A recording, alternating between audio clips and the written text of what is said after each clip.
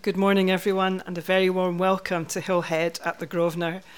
Our service this morning is being led by our minister, Katrina, and everything we need to follow the service, including the words of all our hymns and songs, are both on our printed order of service and on the screen.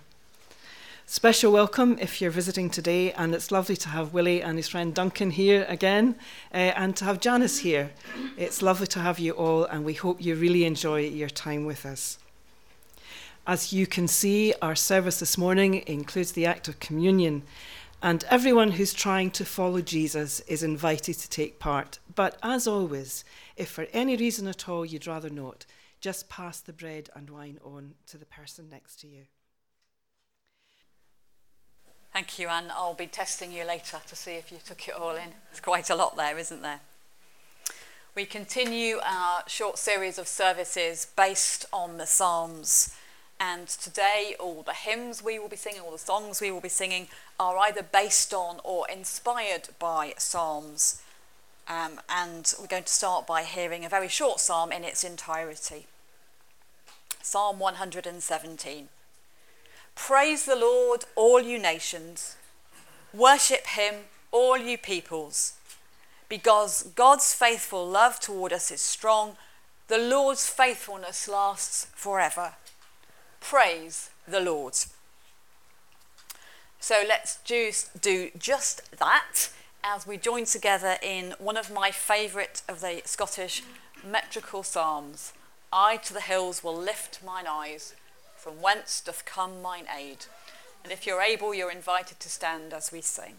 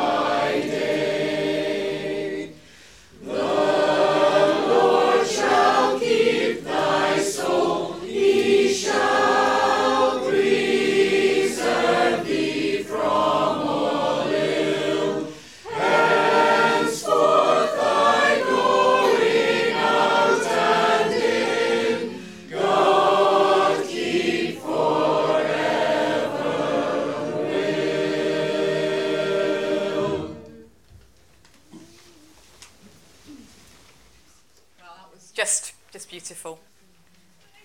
So we're going to come together in a prayer of approach, after which we will share in the Lord's Prayer, and as usual, you're invited to say that in whichever language and format feels the most natural for you.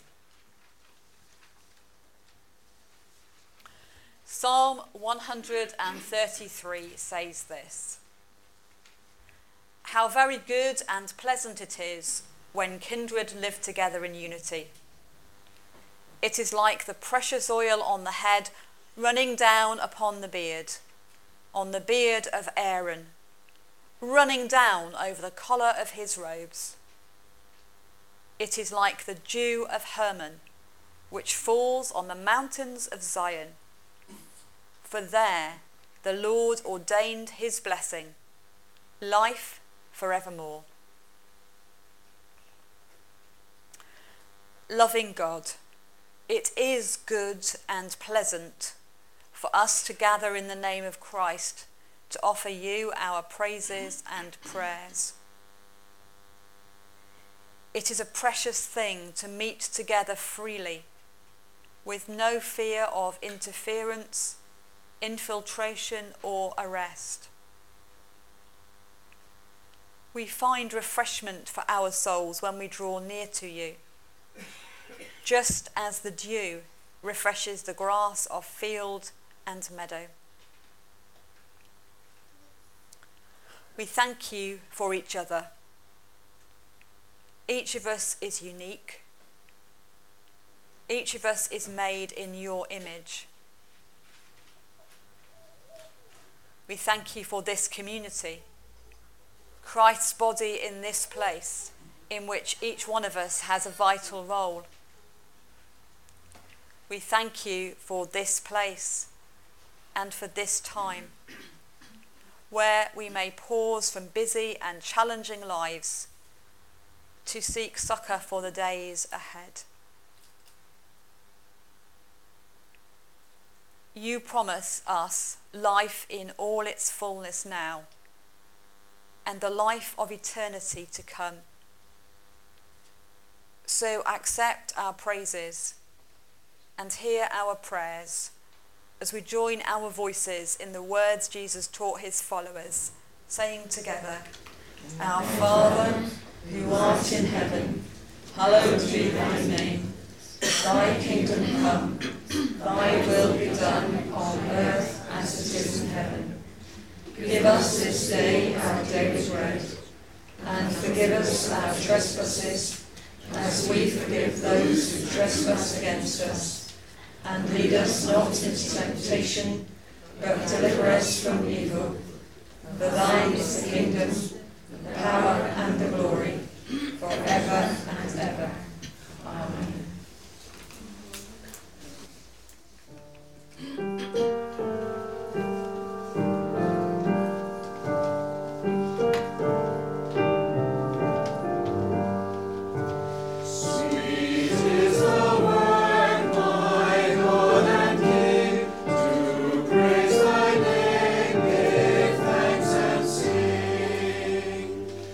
Lord, 'tis a blessing.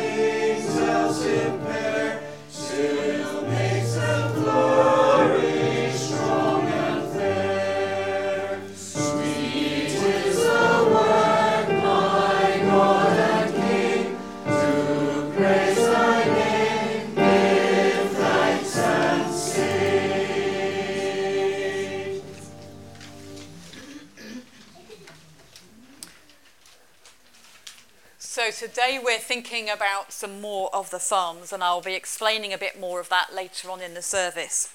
But as I was looking at the Psalms for this week and thinking about the theme, I started to find myself thinking about special occasions, and special occasions for which we have songs that are important to us. So I just thought it would be interesting to see what we can share. So let's start off with one I think is pretty straightforward. Are there any special songs that we sing when somebody has a birthday? Well, I'll get some smiles anyway. So what do we sing when somebody has a birthday? Happy birthday. Yeah, actually, interestingly, when I was in Czechia the other week, we were in a little town called Český Krumlov, and we were sitting outside a restaurant, a vegetarian restaurant, having a very nice meal, and across the other side of the river, we heard in German, at least we think it was German, a song we recognised. But it's interesting because when I had a look, actually, not everybody in the world sings the same song. Lena's shaking her head. What song would you sing for a birthday, Lena? Have you got a song that you would sing? We didn't have a traditional. Okay. So people have come up and now sing all sorts. Okay, so in Lithuania, all sorts of songs. And I looked out for one in Farsi, and you have a Farsi song for birthdays, don't you? But it's not Happy Birthday. It's something else, but it's great. So special songs for birthdays that are sung in different countries. Now this one's going to be a little bit more personal. Weddings or couples sometimes have an our song. Does anybody want to fess up to what our song is, or the song you particularly chose for your first dance at your wedding? So I could pick on Lena again because they had a very interesting first choice for their first dance, which was very beautiful. It was a very beautiful day.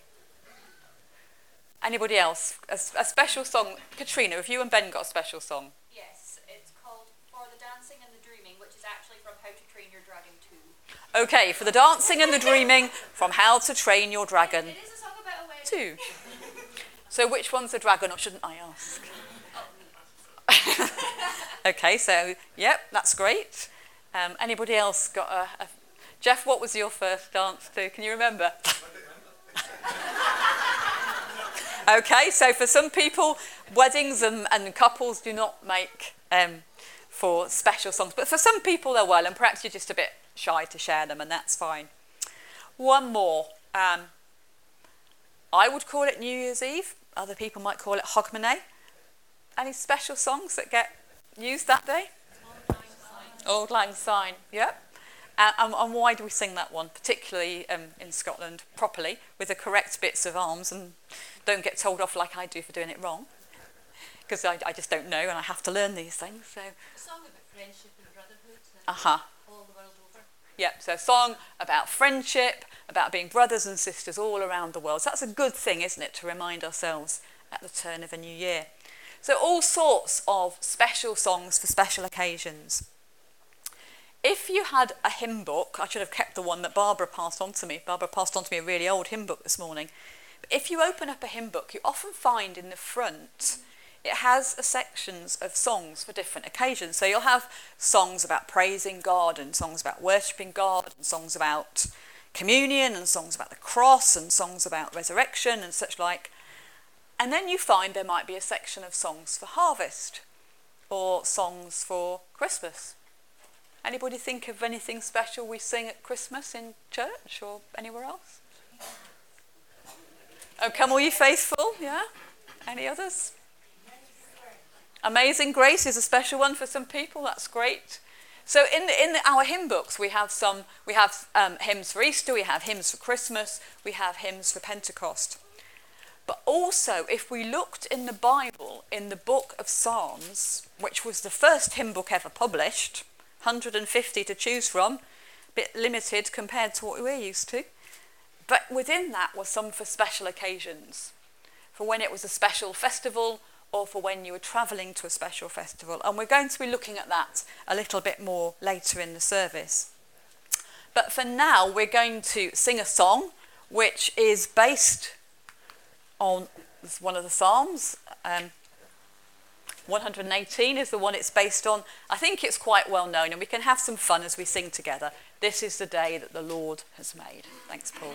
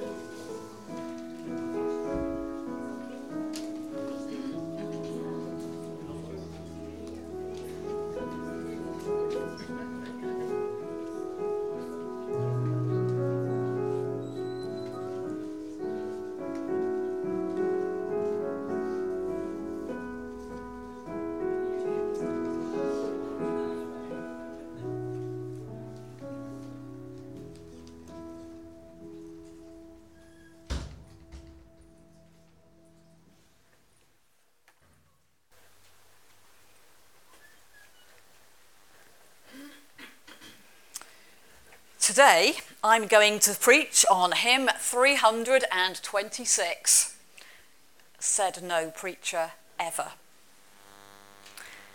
But as I've been thinking about our topic for today, I actually found myself thinking, well, why not? If we believe that the people who write hymns and songs, at least the ones that make it into our published collections, are inspired by the same Spirit of God that inspired the psalmists, then maybe sometimes actually we should preach on a hymn. Or maybe when we choose the hymns and songs that make it into our published collections, perhaps we should be asking ourselves very clearly, is this something that is for public use, for sharing among all God's people, that is inspired by God for that purpose? Or actually, is it just one person's completely authentic and legitimate response to God for one particular occasion?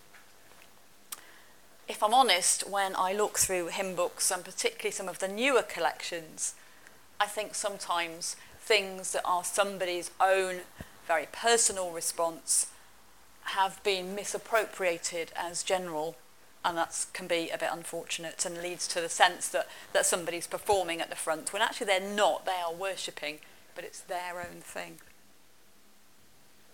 But today we're going to look at two distinct sections of the book of Psalms.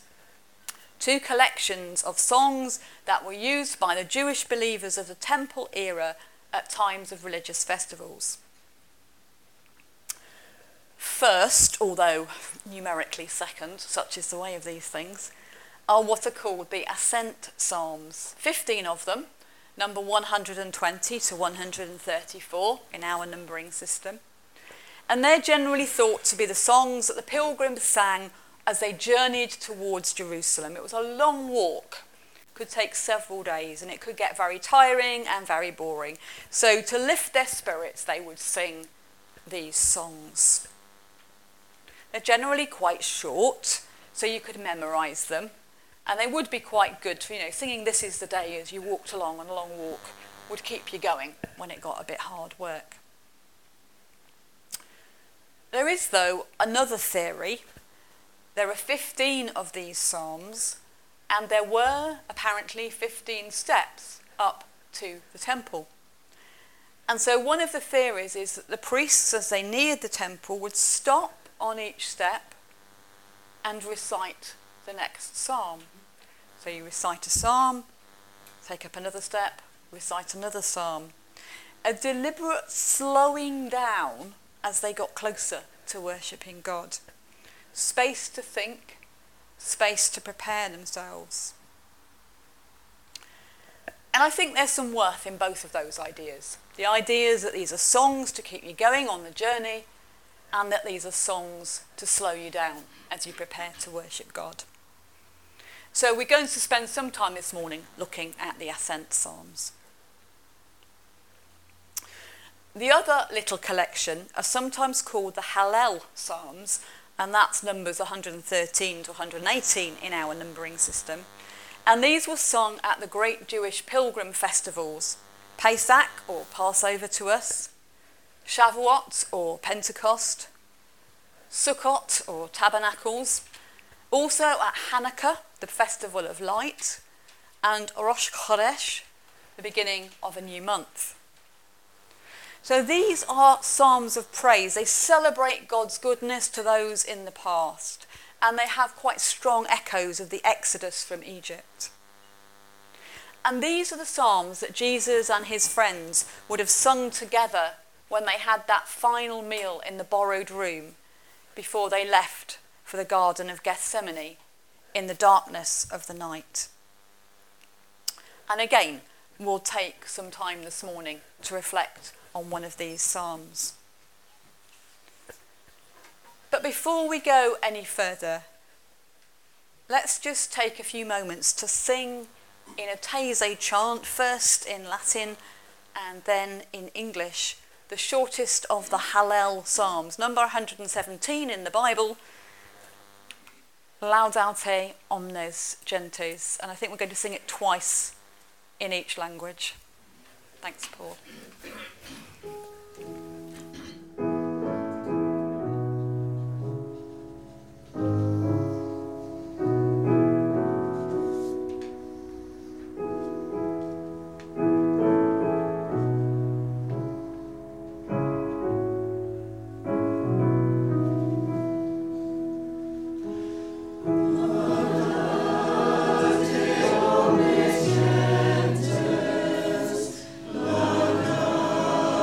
Take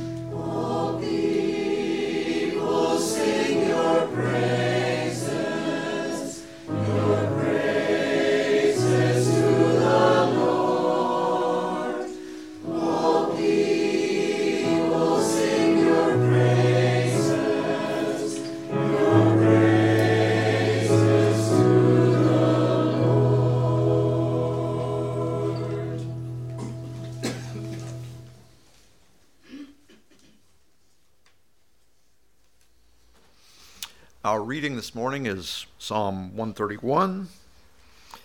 It's only 3 verses, so don't settle in for a long haul. O Lord, my heart is not lifted up, and my eyes are not raised too high. I do not occupy myself with things too great and too marvelous for me.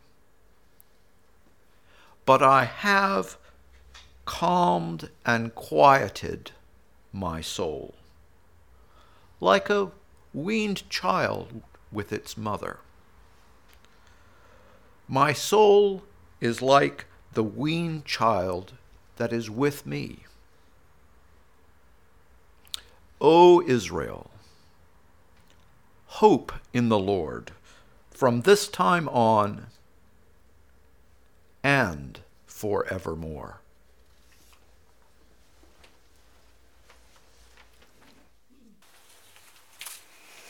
Laptop, check. Script for service, check. Objects for illustration, leaflets to pass on, coat, bag, keys, out the door, down the stairs, and on my way to church. That's pretty much how it is for me on a Sunday morning. Wonder what your Sunday morning ritual is like. Maybe you have to find your shoes or your coat. Maybe you choose what you're going to wear. Perhaps you have to make sure you've got resources for Sunday school or creche or Bible class.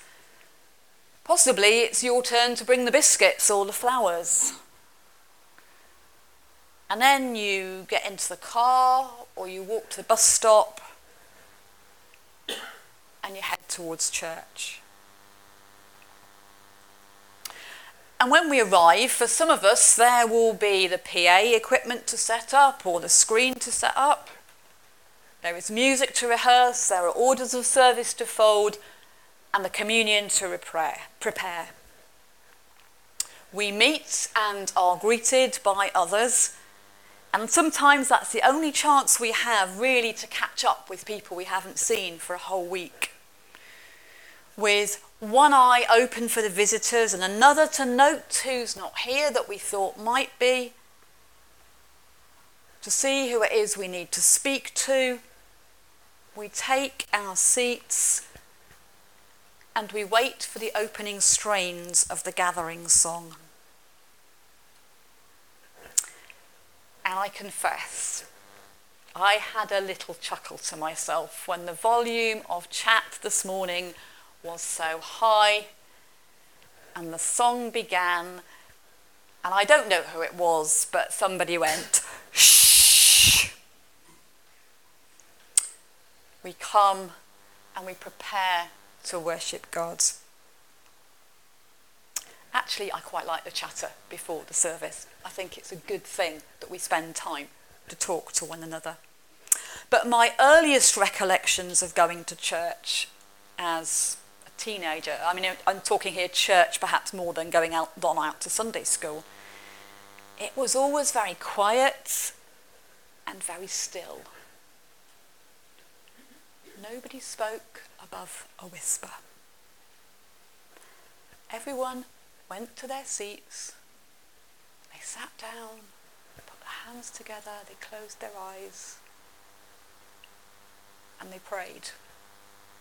Or at least, perhaps they pretended to pray, because nobody ever told me what to pray in those moments. Now, to be fair, most of the churches I went to as a teenager and a young adult were cold and dark and damp. But we've forgotten all of that. And if you were a visitor, which I often was as a young adult, you walked into the quietness and you looked for somewhere to sit and you found an end of a pew or an end of a row. And then there was that moment of the icy stir, because that was whoever's seat. But they wouldn't speak to you. They would just stare at you and expect you to know to move. Times have changed And I do honestly enjoy our Sunday mornings. It's always slightly chaotic. We're getting things set up, we're making sure that things are where they should be, we're meeting and greeting, we're rushing around. But I'm also conscious that sometimes I'm not quite where I would like to be in preparing myself inside to encounter with God. And one of the things I really value as the person entrusted with leading worship week by week is the vestry prayers. We don't have a vestry here, do we? We have a nice little corner just out there in the coffee area, tucked away.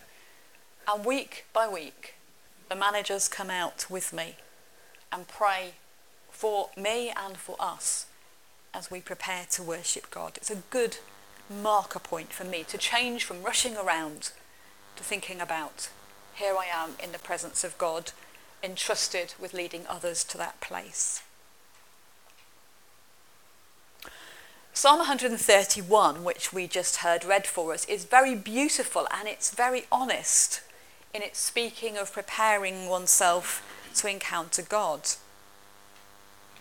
If it's true that these songs were sung as the people climbed the steps, and if they were sung in the order in which we have them recorded, they were nearly at the top when they sang this one. And in this short psalm, as Will says, 3 verses, there are 3 steps on the approach to God.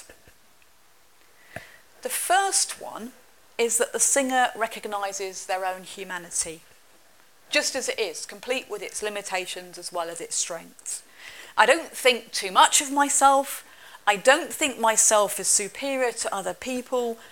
There are things I don't understand. There are things that are troubling. But I'm making a choice to put those aside.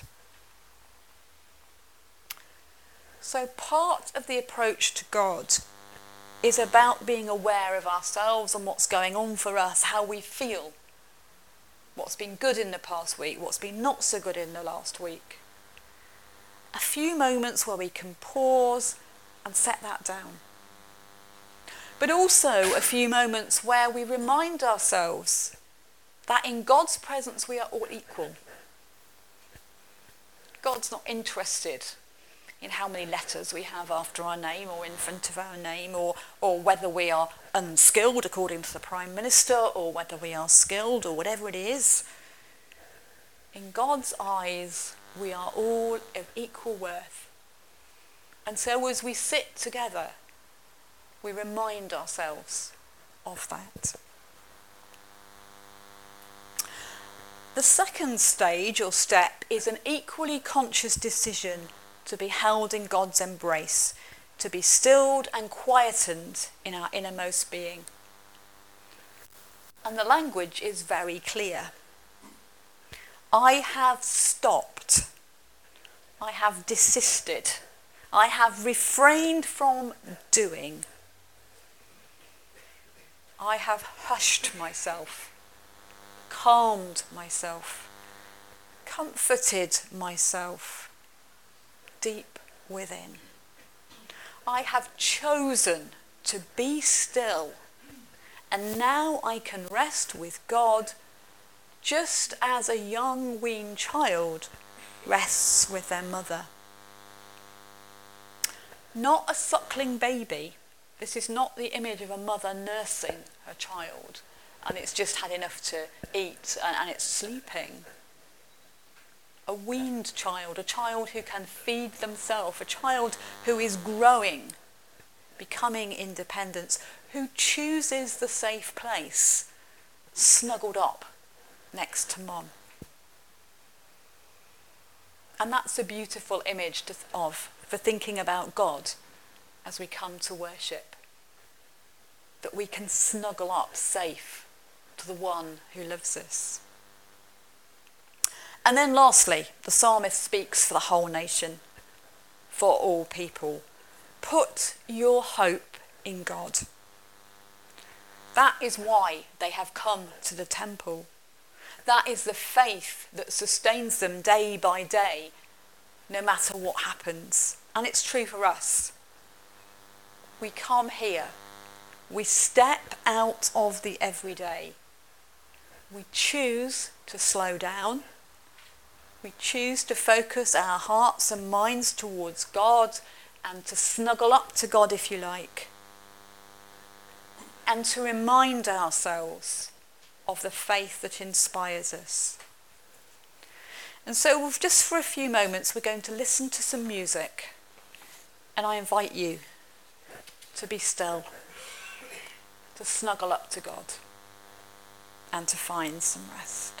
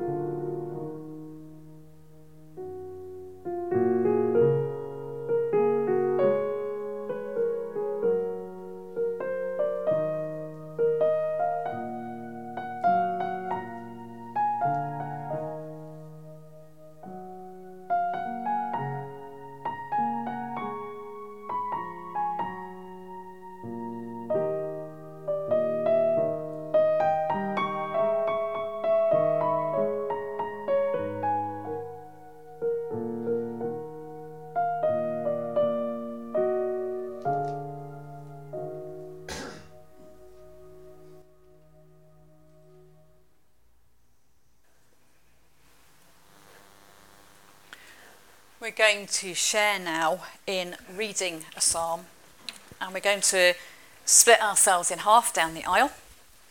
I think that's the easiest way to do it. So on this side of the aisle, we will be the yellow on the screen or the ordinary type on the sheet, whichever you prefer to read from. And that side of the aisle is the white italic on the screen or the bold on the sheet. So that's a nice little test for our brains as we start to do it. If we get mixed up, it doesn't matter. But we're going to read this hymn, this psalm together.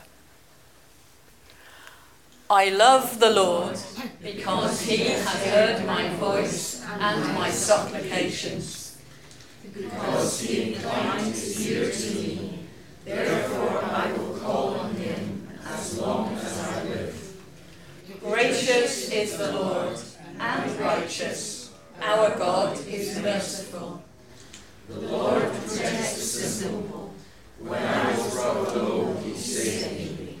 Return, O my soul, to your rest, for the Lord has dealt bountifully with you.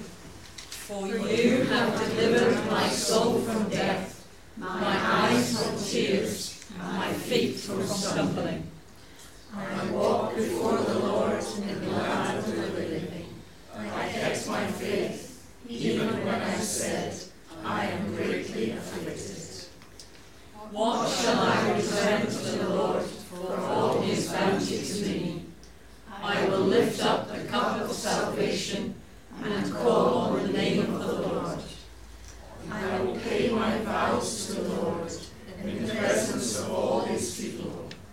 Precious in the sight of the Lord is the death of his faithful ones. O Lord, I am your servant. I am your servant, the child of your serving maid. I will offer to you a thanksgiving sacrifice and call on the name of the Lord. I will pay my vows to the Lord in the presence of all his people, in the courts of the house of the Lord, in your midst, O Jerusalem. Praise the Lord. So once the pilgrims got to the temple, they would go inside. Maybe they would make offerings and sacrifices. Some of them probably had to go to the priests and present themselves to confirm that itchy skin they had now cleared up, or if they were women who'd recently given birth, to be formally readmitted to the worshipping community. Some scholars think that Psalm 116, of which we've just read a part, was part of a ritual for those who were being reintroduced to the community of faith when their health improved. And maybe they would actually chant this whilst the priest or some other person poured out a drink offering, poured out wine onto the altar. In a way, it's a strange psalm, because we actually don't know what caused the writer to cry out to God. And if you look at what the commentators say, they come up with all sorts of different ideas. Some of them think that it was a life-threatening illness or injury from which they had recovered. Some of them think maybe they'd had an illness that had forced them to be cast out from the society, to be ostracised and isolated. Maybe they did have itchy skin, or they'd been sick too many times or whatever. Others wonder if they'd been wrongly accused of something that perhaps had carried a death sentence and that had somehow been revoked. We don't know. I can't help thinking, though, that vagueness can be useful for us, because it allows us to put ourselves in the place of the psalmist. If we feel alone, if we feel isolated or frightened or marginalised or ostracised, we can go to that place, and with the psalmist we can cry out to God in desperation and say, for goodness sake, God, do something. And if there's nothing else that we take from this psalm today, then I think it is this: that even on those days when God seems to be silent or asleep or missing, we can still call out to the God who is there, though we are unaware of it. And we don't have to be nice and polite and use the Sunday prayers. We can shout at God. We can scream at God. We can say with the psalmist, Lord, save me. So that's kind of the starting point. But actually this psalm is a very upbeat one. It's one of thankfulness. Not necessarily celebration, but thankfulness. The writer says, I was brought low. I was at the end of my tether. Everything seemed helpless. And in that moment, God saved me. And because God was with me, because God rescued me, I was able to rediscover that place of rest and security and, even of snuggling up to God that we spoke about earlier.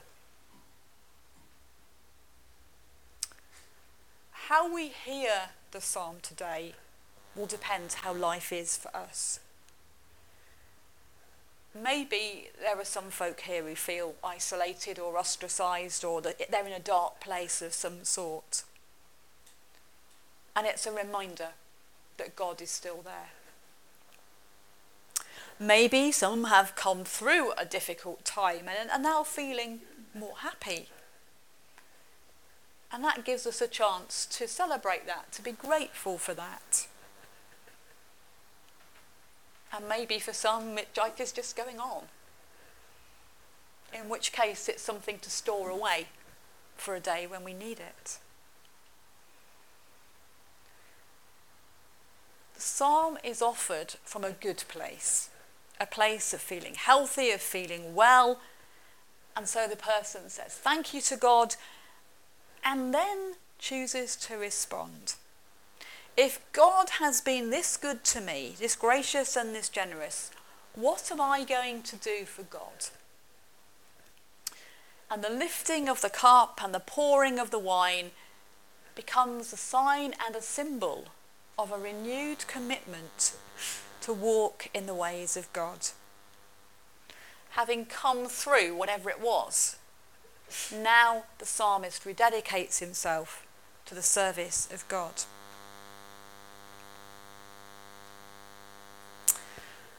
I think some of you know that one of the things I do in my spare time is I volunteer as a peer support volunteer for women who have been affected by breast cancer.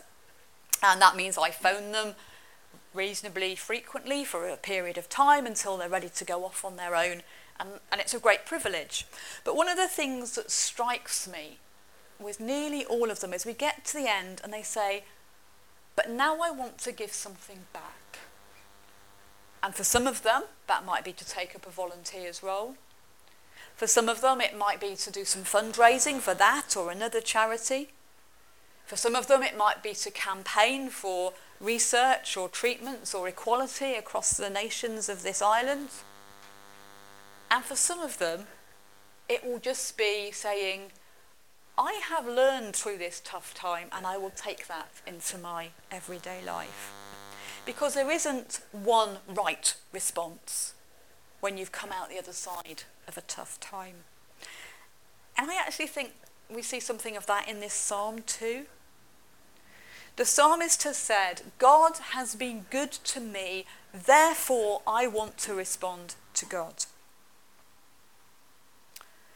For some people, the right response will be overtly spiritual. And for others, it will be completely practical. For some people, it will just be a one-off.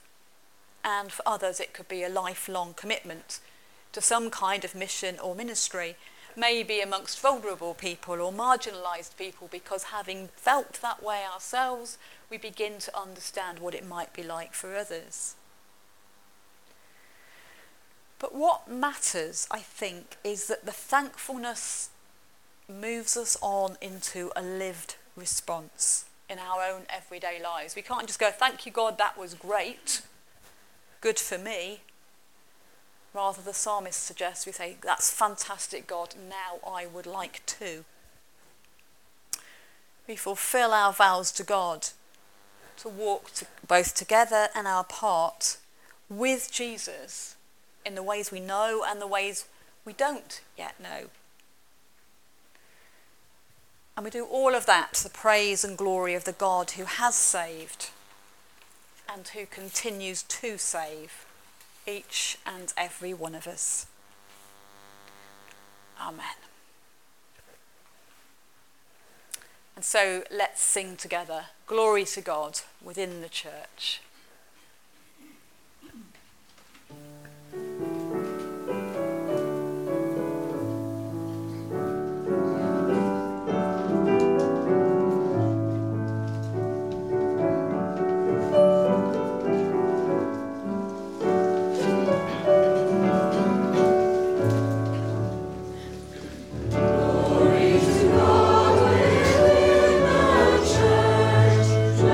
Congregation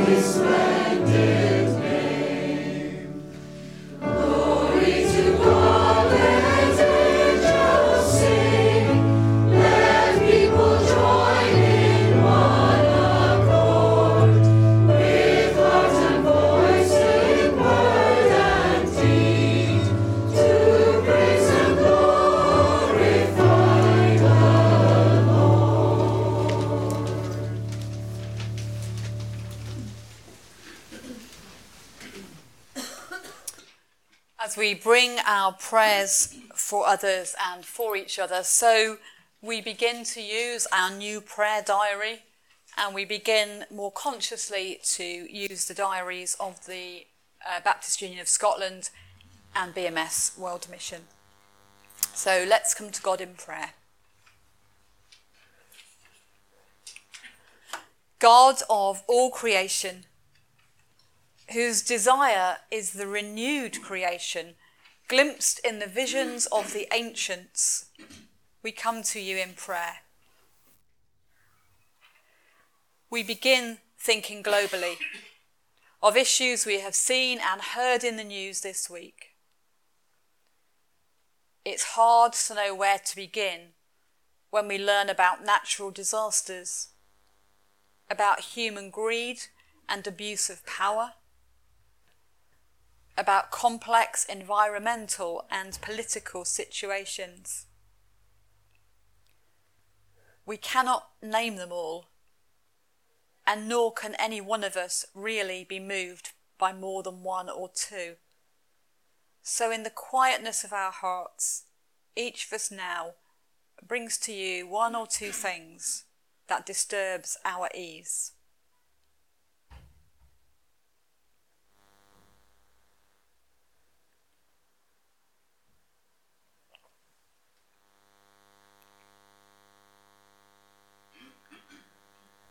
Still thinking globally, we call to mind the work of BMS, focusing at their request on their work among the most marginalised peoples of our world.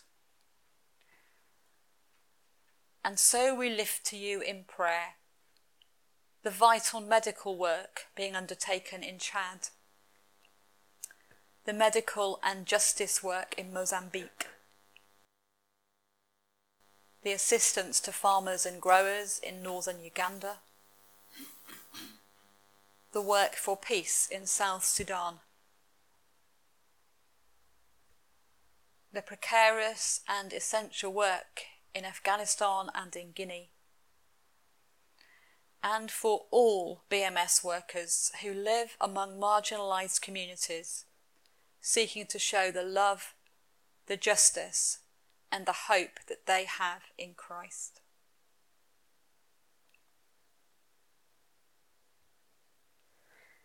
As part of your church here in Scotland, and specifically as a Baptist church, we bring to you the topics highlighted for us by the Baptist Union of Scotland for this week. And we begin praying for our siblings in Christ in the Baptist Union of Wales, and for their growing links with the work of BMS in Nepal. And here in Scotland, we name before you Motherwell Baptist Church, seeking to build closer relationships with their community. Mull Baptist Church, bearing witness in an island community. Nairn Baptist Church, missing their young people who have all left for university and seeking to support their older members. New Prestwick Baptist Church, especially for their youth worker Craig and those who volunteer with him. Bless these churches, we pray. And in our own fellowship from our prayer diary, we pray for Adi and Moji, for David and Esther, that you will watch over that young family, keeping them safe and happy, that it will be a place of true flourishing for all of them. We pray also for Irene Allen, so faithful in her ministry to the least and lost of our city, and now constrained by the effects of age. Remind her of her worth in Christ, and let her be assured of your love for her. Please accept our prayers and show us how we may be part of the answer to the requests we have made. In the name of Jesus. Amen.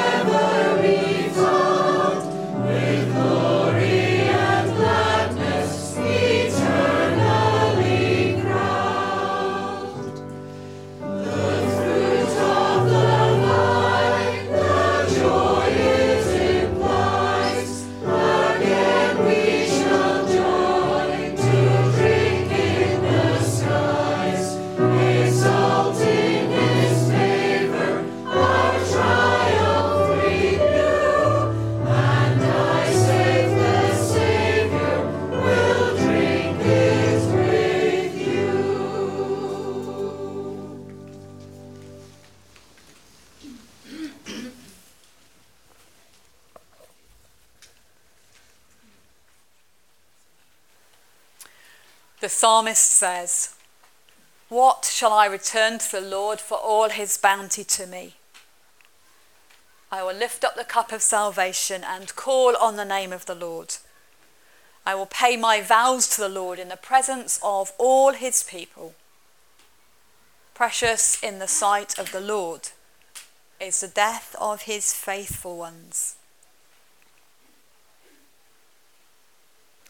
Jesus says, "Come to me, all you who are struggling hard and carrying heavy loads, and I will give you rest. Put on my yoke and learn from me. I'm gentle and humble, and you will find rest for yourselves. My yoke is easy to bear, and my burden is light."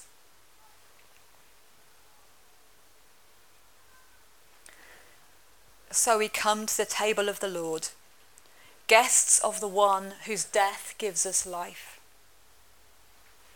We come to the table of the Lord to lay down the heavy burdens of daily life. We come to the table of the Lord seeking rest and needing refreshment for our ongoing lives.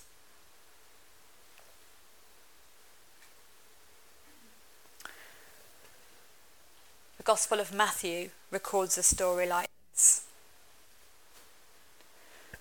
On the first day of unleavened bread, the disciples came to Jesus saying, "Where do you want us to go to make preparations for you to eat the Passover?" And he said, "Go into the city to a certain man and say to him, 'The teacher says, my time is near. I will keep the Passover at your house with my disciples.'" So the disciples did as Jesus had directed them, and they prepared the Passover meal. While they were eating, Jesus took a loaf of bread, and after blessing it, he broke it, gave it to the disciples, and said to them, "Take, eat, this is my body." Then he took a cup, and after giving thanks, he gave it to them, saying, "Drink from it, all of you, for this is my blood of the covenant, which is poured out for many for the forgiveness of sins. I tell you, I will never again drink of this fruit of the vine until that day when I drink it new with you in my Father's kingdom."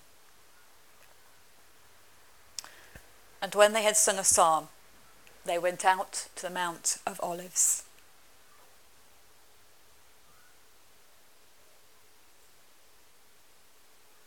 Let's pray. Oh, give thanks to the Lord, for he is good. His steadfast love endures forever. I thank you that you have answered me and have become my salvation. The stone that the builders rejected has become the chief cornerstone. This is the Lord's doing. It is marvelous in our eyes. Blessed is the one who comes in the name of the Lord. We bless you from the house of the Lord. Thank you, eternal God, for this bread, for this wine, and for this moment to pause, to rest, to reflect,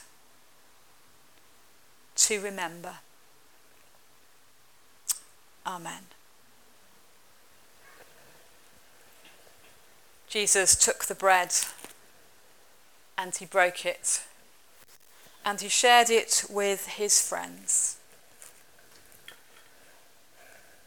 And so we who try to follow Jesus, who are his friends in this place at this time, we too share bread, eating as we receive, reflecting, resting, remembering.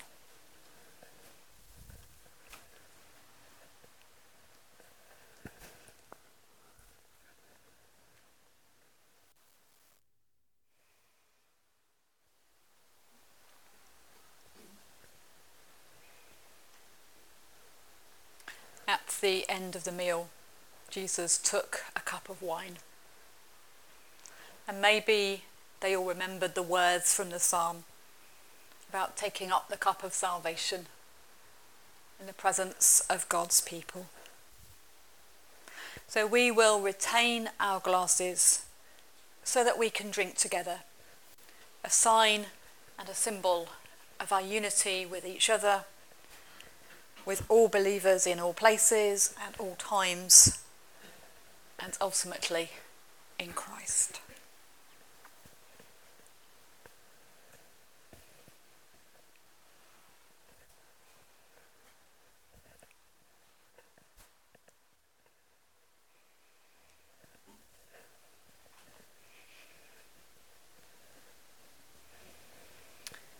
Just as the ancients knew themselves accepted by God and so poured out a drink offering, just as Christ took a cup and blessed it, so let us drink this cup of blessing in gratefulness and hope.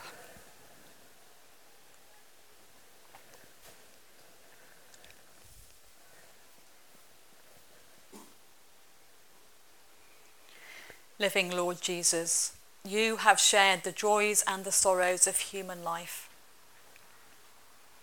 Eternal Christ, you have defeated the power of sin and death. Holy One of God, in you we place our hope and our trust, and to you we rededicate our lives. Amen.